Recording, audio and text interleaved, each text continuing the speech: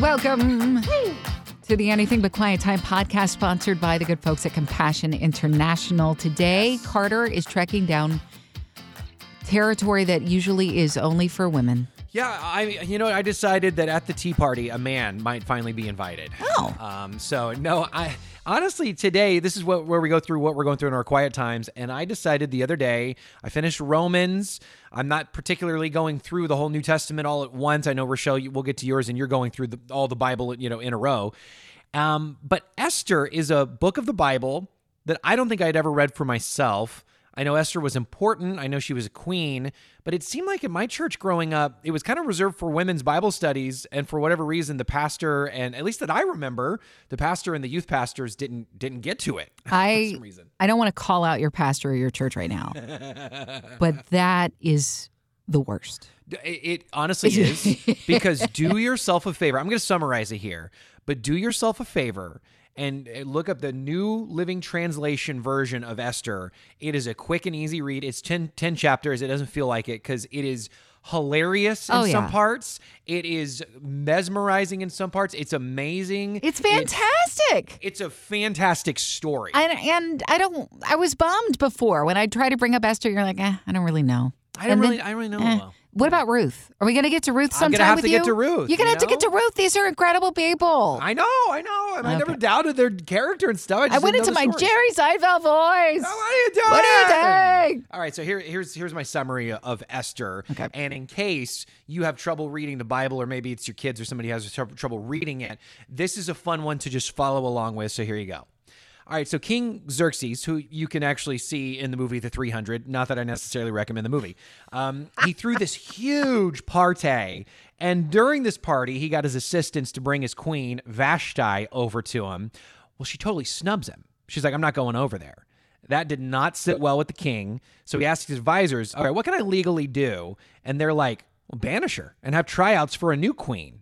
And so yeah, that's what he decides to do. This guy, Mordecai, somewhere in the kingdom, has this young cousin named Esther, but he basically raised her as his daughter. So when Esther gets included in this tryout, kind of somewhat of a mandatory tryout, I think. I really feel like Simon Cowell, I thought, was the one who started all these types of things. But it really started with Xerxes. Yeah, exactly. Mm-hmm. And so she's totally killing it. Esther's totally killing it at this tryout. And she gets special treatment and beauty treatments and everything. But she didn't tell anyone that she was Jewish, as Mordecai said, don't do it. That'll come up a little bit later. So time goes by. Esther's now the favorite of all the wives. And Xerxes is like, you know what? You're queen. He puts that crown on her head. And even with this, Mordecai becomes a palace official. So more time goes by. Mordecai's standing at the palace gate and overhears a conversation between two guards. They're planning to kill the king. So he does the right thing and gives the info to Esther. She tells the king and gave Mordecai credit. After investigations, those two dudes were impaled. Yeah, all right. It wasn't pretty. Don't be doing that.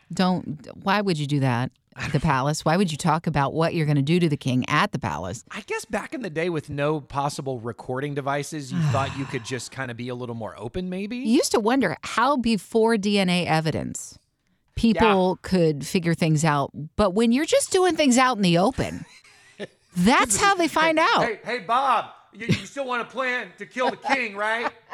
Shut up. So sometime later, Xerxes promotes this guy, Haman. And if you're thinking, that sounds familiar, Hunger Games? Well, it gets that crazy, I'll tell you that. Making him more powerful than anyone else in the kingdom. Everyone besides the king and queen should bow down to this guy. But Mordecai refused. That set Haman off. He found out Mordecai's nationality in the meantime, so he thought old Mort himself wasn't enough. He wanted to take it out on the Jews. So Haman approached the king, told him a certain race of people always separate themselves from everybody else. They have their own laws. So it's not the king's interest to let them live. And the king decreed it. This would take place the next year on a certain day where everyone in the kingdom could and should kill all the Jews. So Mordecai is totally bummed, to say the least. Mm-hmm. He's in mourning. Esther sends for him, like, what's going on? He says, here's what the deal is. And Esther hadn't revealed to anybody that she's a Jew. So Mordecai is like, okay, why don't you go ask the king to reverse this thing? And she's like, anyone that approaches the king without a request is sure to die. And Mordecai replied, don't you think you're not going to escape this anyway? You're a part of the people that are scheduled to die. Maybe you were made queen for such a time as this.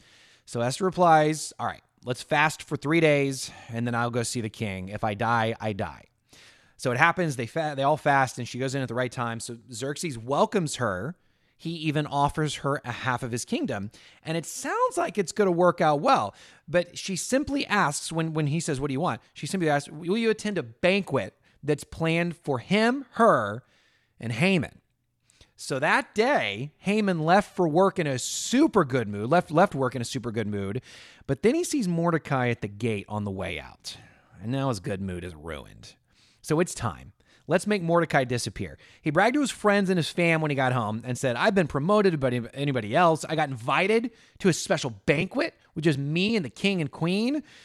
But he thinks it's worth nothing if he continues to see Mordecai on a daily basis. So his wife and his friends were like, all right, dude, set up a sharpened pole that stands 75 feet tall. And in the morning, ask the king to impale Mordecai on it. Then you can go on and enjoy the banquet. So his friends and family are super encouraging.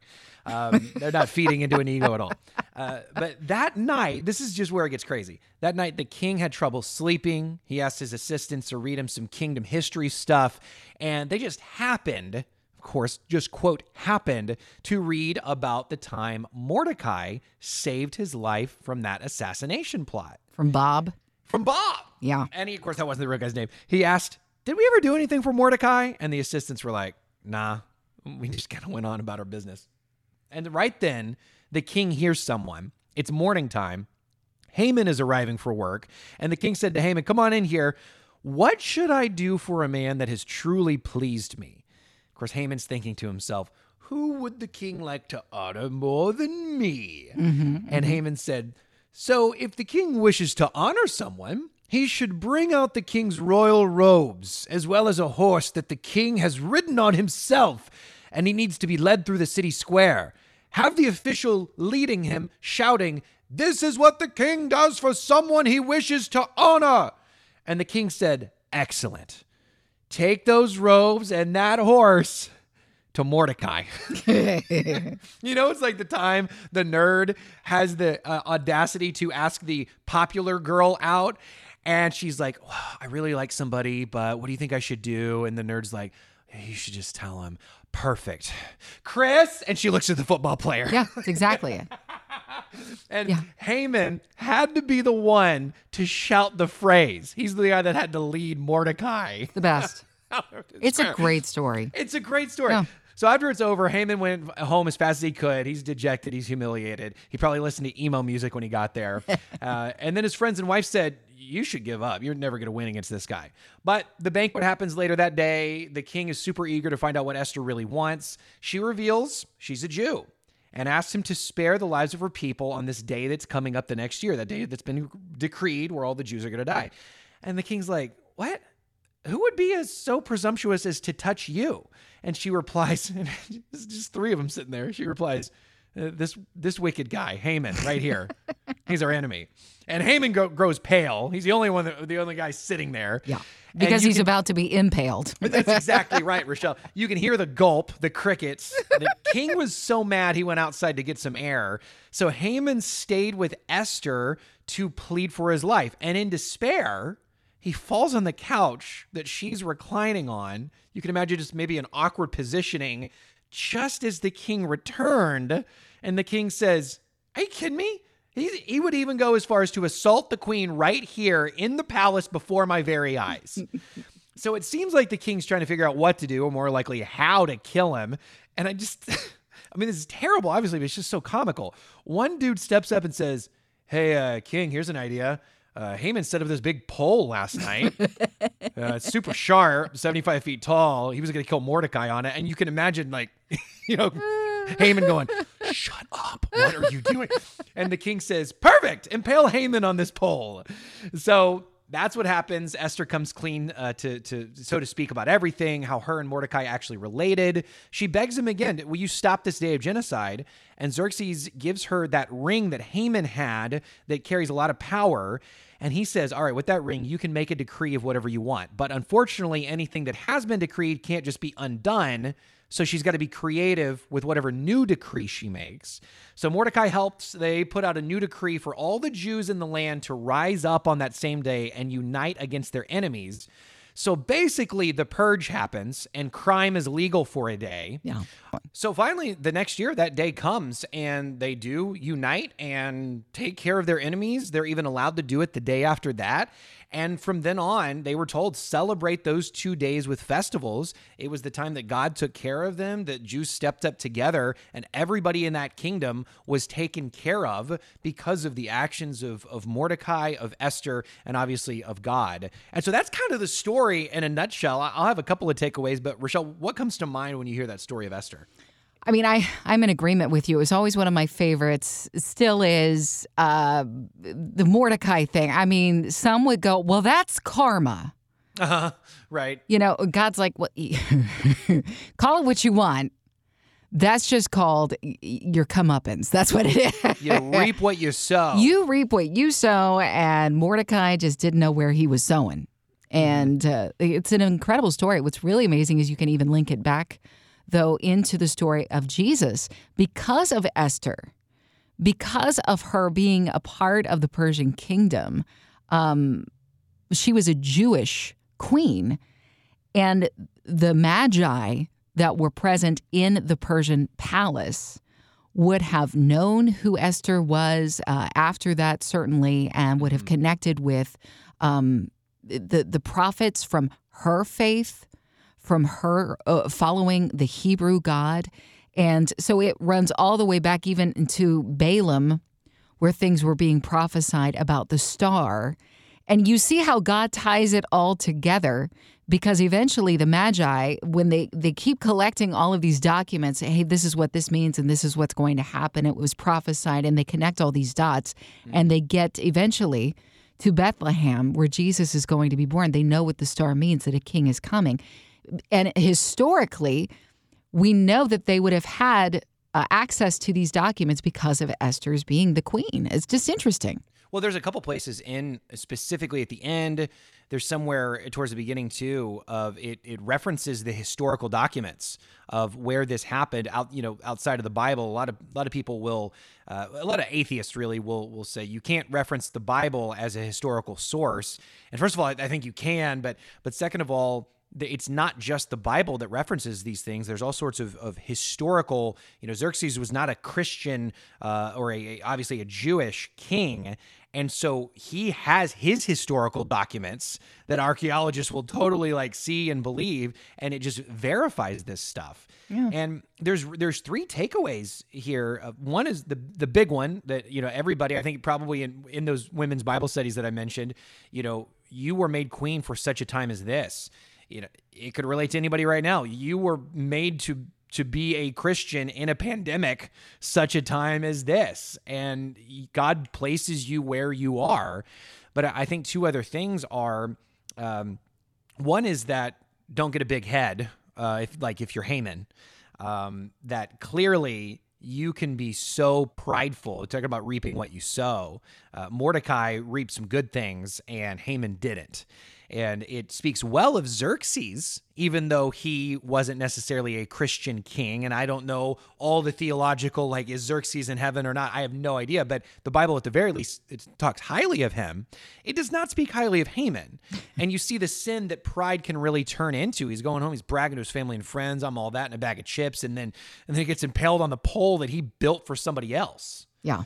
And so I think it's a fascinating thing. But then also you look at the little things. My last takeaway is it just so happened that the assistant, read the account of Mordecai to the king when he couldn't sleep one night. Mm-hmm. That's the kind of stuff that, there are certainly some stuff that happens in life that can be a coincidence. I just am sure of it to some degree. It's hard to put your finger on what exactly. One example for me is I saw a song on a movie that I hadn't heard the song in years. And the very next day, I happened to hear it on the radio. And it wasn't a Christian song. And so I'm like, I think stuff can be coincidences. But if you really look in a lot of stuff, especially with where it leads and what it reaps, we were kind of talking about that, there is no way that is a coincidence that the assistant happened to read the account of Mordecai when Haman was coming in to tell the king, we should kill Mordecai. Yeah. Like, that just doesn't happen like that. I don't know. I kind of go against a little bit of what you're saying there because I think that I would argue there is no coincidence. I would, because if God is involved in the DNA of petals of a flower that we will never discover on some mountain range in Timbuktu, and he thinks that this is something that is worth my time and effort, then why would he not think that everything involved in the life of his most precious creation is important and of some consequence? And we may look at it as not necessarily going to change the direction of our life. That particular song that you heard that particular day didn't necessarily change the direction of your life. But it is interesting, and I think one day we will see, when we're in heaven, we're going to see how he connected dots that we thought didn't matter at all. Yeah. No, I totally agree. There's going to be a lot more stuff that we just glazed over and didn't realize.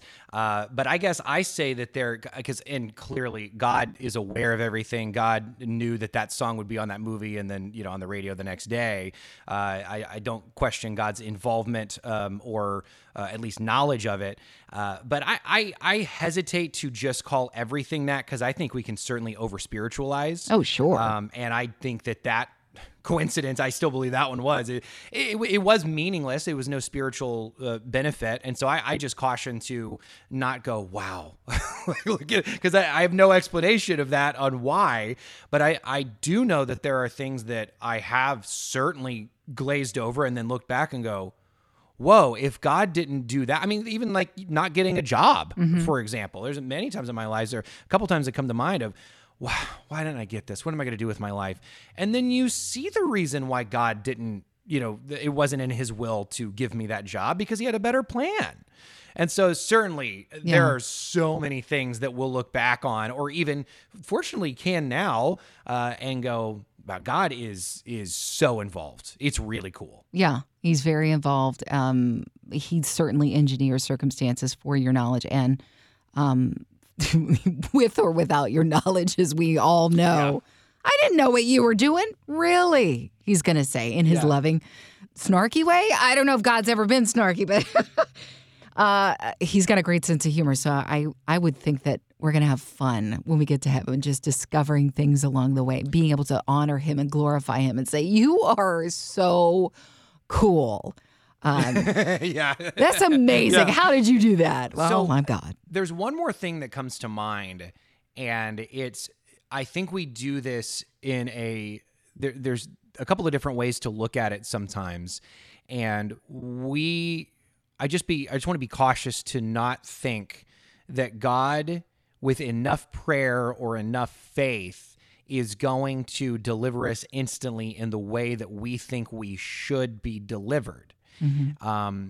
God uses many things, and I think this is a perfect example of the decree couldn't be undone. So there were still going to be people coming at them. So instead, it was be on guard and you be ready to take care of your enemies. It's not always a happy ending, honestly. I mean, I'm sure that what a difficult day that still was. We're able to read it in hindsight and just in a couple of verses say, they defeat their enemies, boom! And, it's just this fanfare music going off. Yeah. But I'm sure that was a difficult day. You think about even the things that we see a car wreck or in a car wreck, and we might need to talk to somebody professionally, and that's okay. That's great. But these people were at war. I mean, for those couple of days, imagine the horrors that they saw. And so we can really glaze over that too. And I just think when we apply it to today and we praying hard enough isn't necessarily going to deliver us from something. We got to just see what God's will is going to be. Mm-hmm. Because there might be, it's interesting, there's scripture that talks about when Moses spoke with God, God was in the cloud. Mm-hmm. Clouds are not clear. They're foggy. Yeah. And so God was in the cloud? Really? Yes. He is not a God of confusion. He does not, he's not like one who's like, I'm going to set out today to massively confuse my son Carter and daughter Rochelle. And no. He wants you to see him clearly and keep your eyes on him or listen for his voice. My sheep know my voice. It doesn't mean that you will not have confused days, certainly. Sure. But there is comfort in knowing that he's in the cloud with you. Yeah, absolutely. Absolutely. So I'm really glad that you read the book and you got so much good stuff out of it. That's fun. I mean, again, you gave us some good stuff out of it. That's awesome. We were talking about new, different translations of what to go on, and an actual translation that is a little more modern phrased is the New Living Translation, and I've enjoyed it so far. So. Good. Oh, that's awesome. Mordecai, love that guy. Just super chill. Oh my word! And I've seen it portrayed in movies before. I haven't seen one that I really think has just nailed it yet. And they always depict not so recently, actually. It was maybe a decade or so ago. They came out with a movie about the story of Esther. And that you're always going to get a different take on it. And it's never going to be exactly how you feel when you read the book because they made it it was very much a romance, the way they presented it. And I thought, yeah, you don't really get that from the text. Not feeling it necessarily. Yeah. That was all about who's the hottest. I like her. Yeah, it's and obviously she portrayed herself well, but you don't necessarily get the. There's certainly a production to it in terms of she can't just go to him anytime. Clearly, he was obsessed with her. Oh yeah, there was a quality there, and obviously it was an anointing of God. Yeah. On her life. That set her apart from the rest where there was no contest. And I've always wondered, he offered her up to half of his kingdom. That's something that happens later in the New Testament. We read King Herod. He's undone by the beautiful dancing of all things stepdaughter, which is gross. Like, oh man, it's your wife's kid. What are you doing? And he's all like, hey, I'll give you up to half my kingdom. But nobody ever takes him up on that offer. No, again, that is very true. Nobody in neither situation did they have to give up half their kingdom. I wonder what would happen if somebody said yes. Yes. Sure, give me half. Actually, I not only would like a banquet, but would you give me half your kingdom? Just to say. This is the equivalent of Jimmy Stewart going, what do you want, Mary? You want the moon? You want the moon? You want the moon? I'll take a lasso around it and pull it down. Something like that, yeah. The biblical equivalent. I love it. So you're talking about how when we read through the story, the timeline seems to go a lot quicker than, it actually probably went because we read years and years and years past and this happened. Right. Or like you said, the word glaze over the events of this horror that took place and people taking other people's lives. And so there's great celebration for the Jewish people. At the same time, did God not care about those people whose lives were taken? And so kind of want to touch on that. We're going through the stories in the Old Testament. It is a testament to how we can expect life to not go smooth. We just should never expect that. Yeah. And then if it's not enough to read through the Old Testament, then read through the New Testament. And you get the same bill of goods. It's just, yes, God is going to condition your heart. He is going to recreate you into a new person, and your perspective is completely going to be changed. It is a choice, sometimes daily, that you have to put on that armor of God that you can read about in Ephesians. It is a choice daily to eat the fruit off the tree of His Spirit, found in Galatians chapter 5, which we shared in our podcast. We talked about all this stuff, the Anything But Quiet Time podcast. And we're blessed the fact that we're on the other side of the New Testament. These people in the Old Testament did not get the pleasure of knowing Jesus. Yeah. They heard about him being prophesied. They were greatly anticipating Messiah. Folks like Abraham didn't even really know that was necessarily going to be the thing. They knew that somehow through my descendants, we're going to have victory. We're going to be saved in some way. It's going to be amazing. But even Abraham was kind of sketchy on those details, and he tried to solve some of his problems in his own way, and that backfired on him, as it always does on all of us. But in kind of going through the last part of Genesis, the story of Joseph is just an incredible one. And his journey, we glaze over that real easy in movies and such because we have to Hollywoodify it. If we don't, number one, people don't really want to see just a sad story. That's sad true. after sad after sad event where there's no redemptive quality. And if they do, it was at a film festival. That's where they went and saw that movie. the indie movies that nobody really see in enjoys. theaters, it wasn't the right? epic movie that everybody But the goes to. artistic people go, wow. They're with their beret on. Exactly. Wow. But Joseph, oh my word, and talk about the sins of the family. Just, man, keeps circling around. Abraham's got a favorite kid, Isaac's got a favorite kid. It's Esau. Jacob tricks his dad, which, I mean, that's a great story. What a good son. He tricks his blind father into getting the inheritance. I saw a meme the other day. It goes along with somewhere in there. It's just this picture of an old Bible cartoon. And it says, "Hey, Jacob, can I have some food?" And the cartoon Jacob replies, "Sure, only if you give me your birthright." And then it's Ron Burgundy saying, "Well, that escalated quickly." And it did. But where was Esau in his emotional state where he's like, oh, well, this is ridiculous. Sure. Give me that soup. No Campbell's soup has ever been that good. Ever. But that story, it's sad because Jacob from the beginning, he starts out his blessed life. God's planning on blessing these kids. He's told Abraham he's going to bless his generations. Why are you swindling people to get it? And then he ends up having to work extra labor for his relative. He loves his daughter. Hey, let me work for her. Sure, 7 years sound good. Sounds good. The wedding night, he got swindled himself. Yeah. Turnabout again, Mordecai would tell you. Fair play, Haman. Yeah. But there's this incredible story where Jacob wrestles an angel in Scripture. And I've always been like, what did that even mean? But when you read the story about Jacob and you realize that his relationship was always rocky with God. Here's this person who just felt like he had to trick everybody to be blessed. The wrestling, I kind of looked it up. I was like, what does this even mean? It really symbolizes a lot. The wrestling, yes, there was a physical representation, very symbolic of what was going on in his mind. Mm-hmm. He was wrestling with God. Give me the blessing. I want this. This needs to be in my life. I don't know if I deserve this. God's like, I'm going to take care of you. He's on his way to see his brother Esau. God even told him, go see Esau. Well, they didn't leave on good terms. Not only does he steal the birthright, basically with the bowl of soup, right, but then he also steals the major blessing. It didn't end well with their relationship. Esau is like, I'm going to kill you. And Jacob's like, I'm going to leave. So he's coming back, and Esau, he's still afraid of Esau. Maybe Esau is going to kill me. God told him to go back to Esau. God told him, I'm going to be with you. It's going to be okay. I'm going to bless your family. Jacob still's like, I don't know. So he's wrestling in his mind.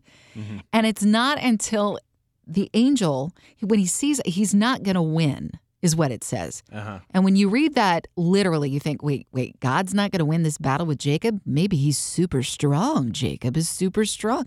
No, it's like he's so pig-headed, so stubborn. It's not until the angel touches a place on his leg that it's like jolts him, and he realizes God wants to bless me. It's not until he is wounded. Through the wounding, he discovers what blessing can be. And that was just powerful. And I was reading about that online. It's like, oh my gosh, let me discover what this means. So whatever that means for your own life, but through wounding, healing can come. We see that in the story of his favorite. There we go. There's another sin of the father's favorite son out of 12 sons is Joseph. And he lets everybody know about it because he buys him this really beautiful Technicolor Dreamcoat. Right. And Andrew Lloyd Webber writes a song about it. That's Lots exactly of songs about it. Yeah. And his brothers can't stand that. Who could? Who would? Yeah, that's a good point. I mean, having a favorite around is annoying. It's annoying. And Carter did such a great job in breaking down the book of Esther. Genesis, it's just story after story, account after account, in reading the devious acts of the brothers and how you see it would lead them to a place where they would, first of all, they thought about killing him. Let's kill him. And then some of them spoke up. You can imagine the subtext there, the stuff that's never said in the scripture, like the conversations that would have taken place. Right. It's unbelievable what happened after they threw him into this pit, because they were going to kill him. No, we shouldn't kill him. The oldest was freaking out like, I just slept with my father's mistress. I don't want to get in any worse with him. Let's not kill him. I mean, I don't even know what he was thinking, but we learned just sentences before this whole happened. That's what he had done. So his father's already mad. Yeah. Why would I kill his favorite kid? That's not a good idea. Judah even said, hey, why don't we just sell him? I don't want to kill him either. Let's just sell him. And he gets sold into slavery. The rest of the story, in a nutshell, he goes from one position of power to prison on false charges into another incredible position of power because of God being able to interpret dreams, getting him out of those circumstances. And then his brothers come to Egypt, where the only salvation for their family to continue comes through the hand of their brother, who has this place of power in Egypt. This is incredible story. And probably just like the standout verse in the book of Esther is, for such a time as this, the standout verse towards the end of the story with Joseph, what you intended as evil for harm, God turned and used it as salvation for our family. He used it for good. Yeah. Now, how do I apply that to my life today? I got to be honest, Carter, I don't want to. I don't want to go through the harm part, the evil part. I want to just skid through and it just to be awesome. But look at the amazing way that God provided for his people. Look at the incredible ways that he tied up loose ends and connected those dots like we were talking about earlier to get us to the place and transition to Moses. And there's another hardship story waiting for us in the book of Exodus that I'm just starting on the plagues. And I think we need to talk about the hardening of Pharaoh's heart next podcast, because that's another one that's confusing. That's an interesting one. Why did God harden the heart of Pharaoh? What is that all about? Did he harden the heart? When we translate it, is that what that actually means? And in terms of like context, in terms of when we translate the original text is what I'm talking about. But man, there's so much here. And I think just coming down to don't skim over your own timeline. Know that you're going to have valleys. You're going to have mountains. And then that mountaintop experience may be quickly followed by a valley.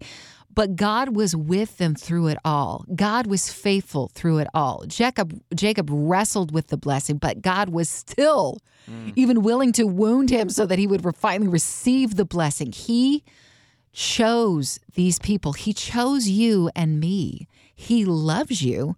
He will not abandon you. It comes down to our dependence on God. And when you live in an affluent area where nobody's got problems, or everybody always has problems, but everybody acts like they don't. And certainly the more money correlates with this, the more money that a community have, that an individual has, it's easier to become your own God, or at the very least become totally in charge of your life. Whether you're self-sufficient, you're self-sufficient. You don't need anything. Yeah. What are you dependent on? You can, even if there's medical treatment needed, you can completely pay for it or whatever. And that's not just the Bill Gates. I mean, that's even down to the middle class if you have decent insurance. I mean, all of us are able, so many of us are able to financially take care of the needs that we have. And so when you live in a country like America, it can go to that place where, why is God not prevalent in talk and culture on the internet? Well, because people think that they can figure out all their own problems. And I think people in general, you were talking about the wealthy, and I didn't even share this with you, Carter, the other day. I have run into this same gentleman twice now in the same shopping center. I don't know where he lives in the area. Behind the stores, maybe he's homeless, clearly. And I had half a bottle of water, and I was going to get rid of it. And I was like, oh, my goodness, this gentleman is standing right there rifling through the trash. Mm-hmm. I said, sir, if you would like, you may have the rest of my water. If there was a conversation that followed or some signal from him that maybe some more could follow from me in like following up with him, he turned from me so quickly. It was almost my words had stung him or something. Like I had hit him. He winced and walked away. And the second time I waved at him. I recognized him as the same individual, and he looked away. And when I came out of the store, he had left. And it was just a few moments. He did not want interaction with people. It doesn't matter what stage of life you are in, what class, what level. Humans have always thought that they know best. They don't want to accept help when they have it so readily available. Adam and Eve had everything at their fingertips. Mm-hmm. They were told by God, what is good, what is evil. I will hold on to this knowledge for you. Make good choices and you will be protected. And they're like, no, I want to do it myself. Right. You know? Right. And it's so,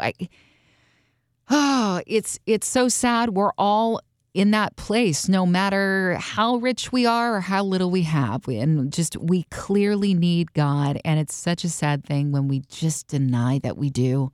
It's so sad. And the way that we can come together and come around others as well is proof that God is so incredibly needed. I mean, through Compassion International, we're sponsored by Compassion International. It's time for Hope Notes anyway, but here's this organization that stretches its hand across the globe doing what Jesus asked us to do. Reach the nations for me. Let them know that I love them, that I care for them, and that pit that they feel they fall into from time to time, I'm in the midst of it with them. I am called hope. Just wipe the mud from their eyes so they can see.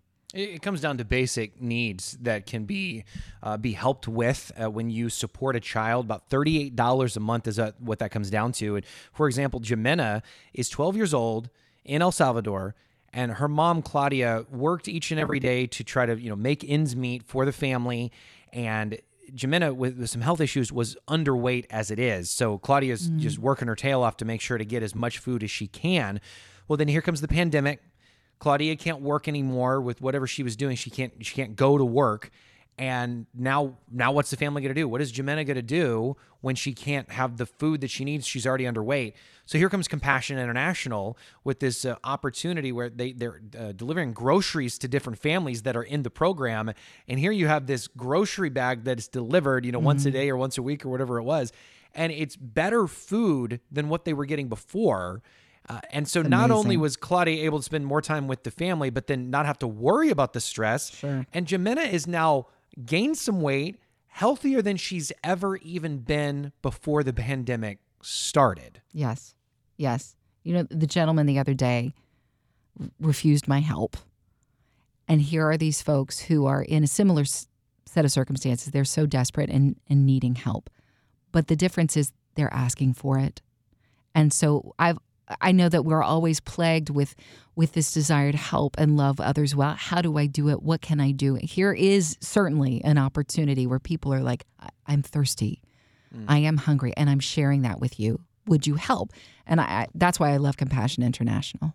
And it is the basic needs, but then at the same time, Jimena's going to know about Jesus because she's in that program. And whatever child, or it's not just El Salvador, it's all around the world. I've gotten the opportunity to go to Kenya before the pandemic started, and just the people, the kids, such smiles on their faces. They are so much healthier. They're able to go to school in some parts when public education is poor or not there at all. Compassion will provide the education. In other parts like Kenya, they'll provide the uniforms when a child is in the program so they can go to public school, because that's the only requirement for Kenyan public education, but they can't afford the uniform. So then there's Compassion. There's your $38 kicking in.